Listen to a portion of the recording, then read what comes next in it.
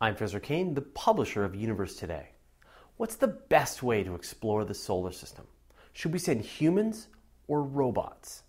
Robots are durable and replaceable, while humans are creative and flexible. Space advocates line up on both sides of this discussion, and the debate can get heated. Really heated.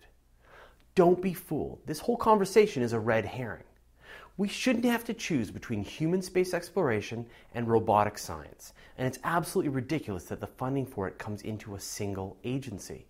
The future of humanity will depend on us learning to live in space, to get off this planet and spread to the rest of the solar system.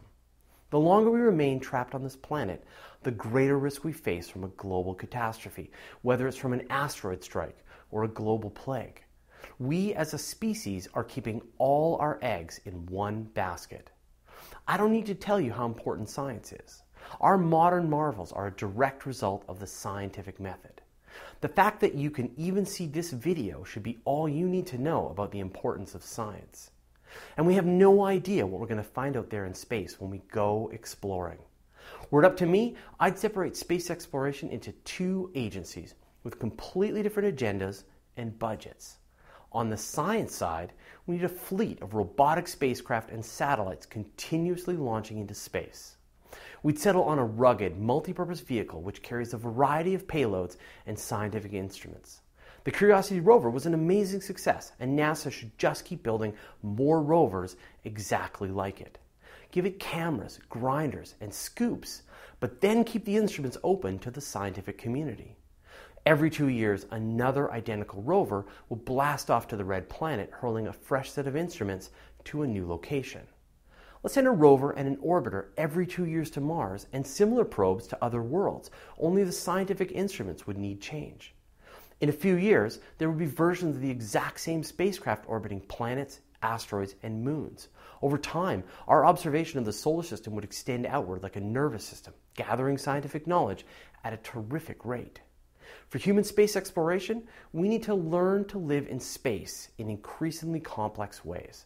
Low Earth orbit, lunar orbit, on the lunar surface, on Mars, on asteroids, at Saturn, at the Lagrange points, etc.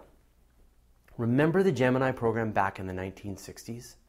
Each mission was an incremental step, more complicated than the previous one. On one mission, the goal was just to learn if humans could survive in space for 14 days. In another mission, the goal was to learn how to dock two spacecraft together. This gave NASA the knowledge they needed to attempt an ambitious human landing on the moon. Instead of flying in low Earth orbit for decades, our human space program could continuously advance our knowledge of what it takes to survive and eventually thrive in space. If NASA investigates the technologies that the private sector considers too risky to invest in, it will help jumpstart space exploration. In this modern era of budget cuts, it breaks my heart that people are forced to choose between space science and human exploration. It shouldn't be this way. They have almost nothing in common. Let's do science because science is important.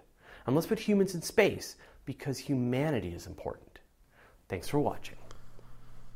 You're listening to the audio edition of Universe Today. You can send us an email at info@universetoday.com, follow us on Twitter, Google+, or Facebook. And you can see the video version of everything on our YouTube channel.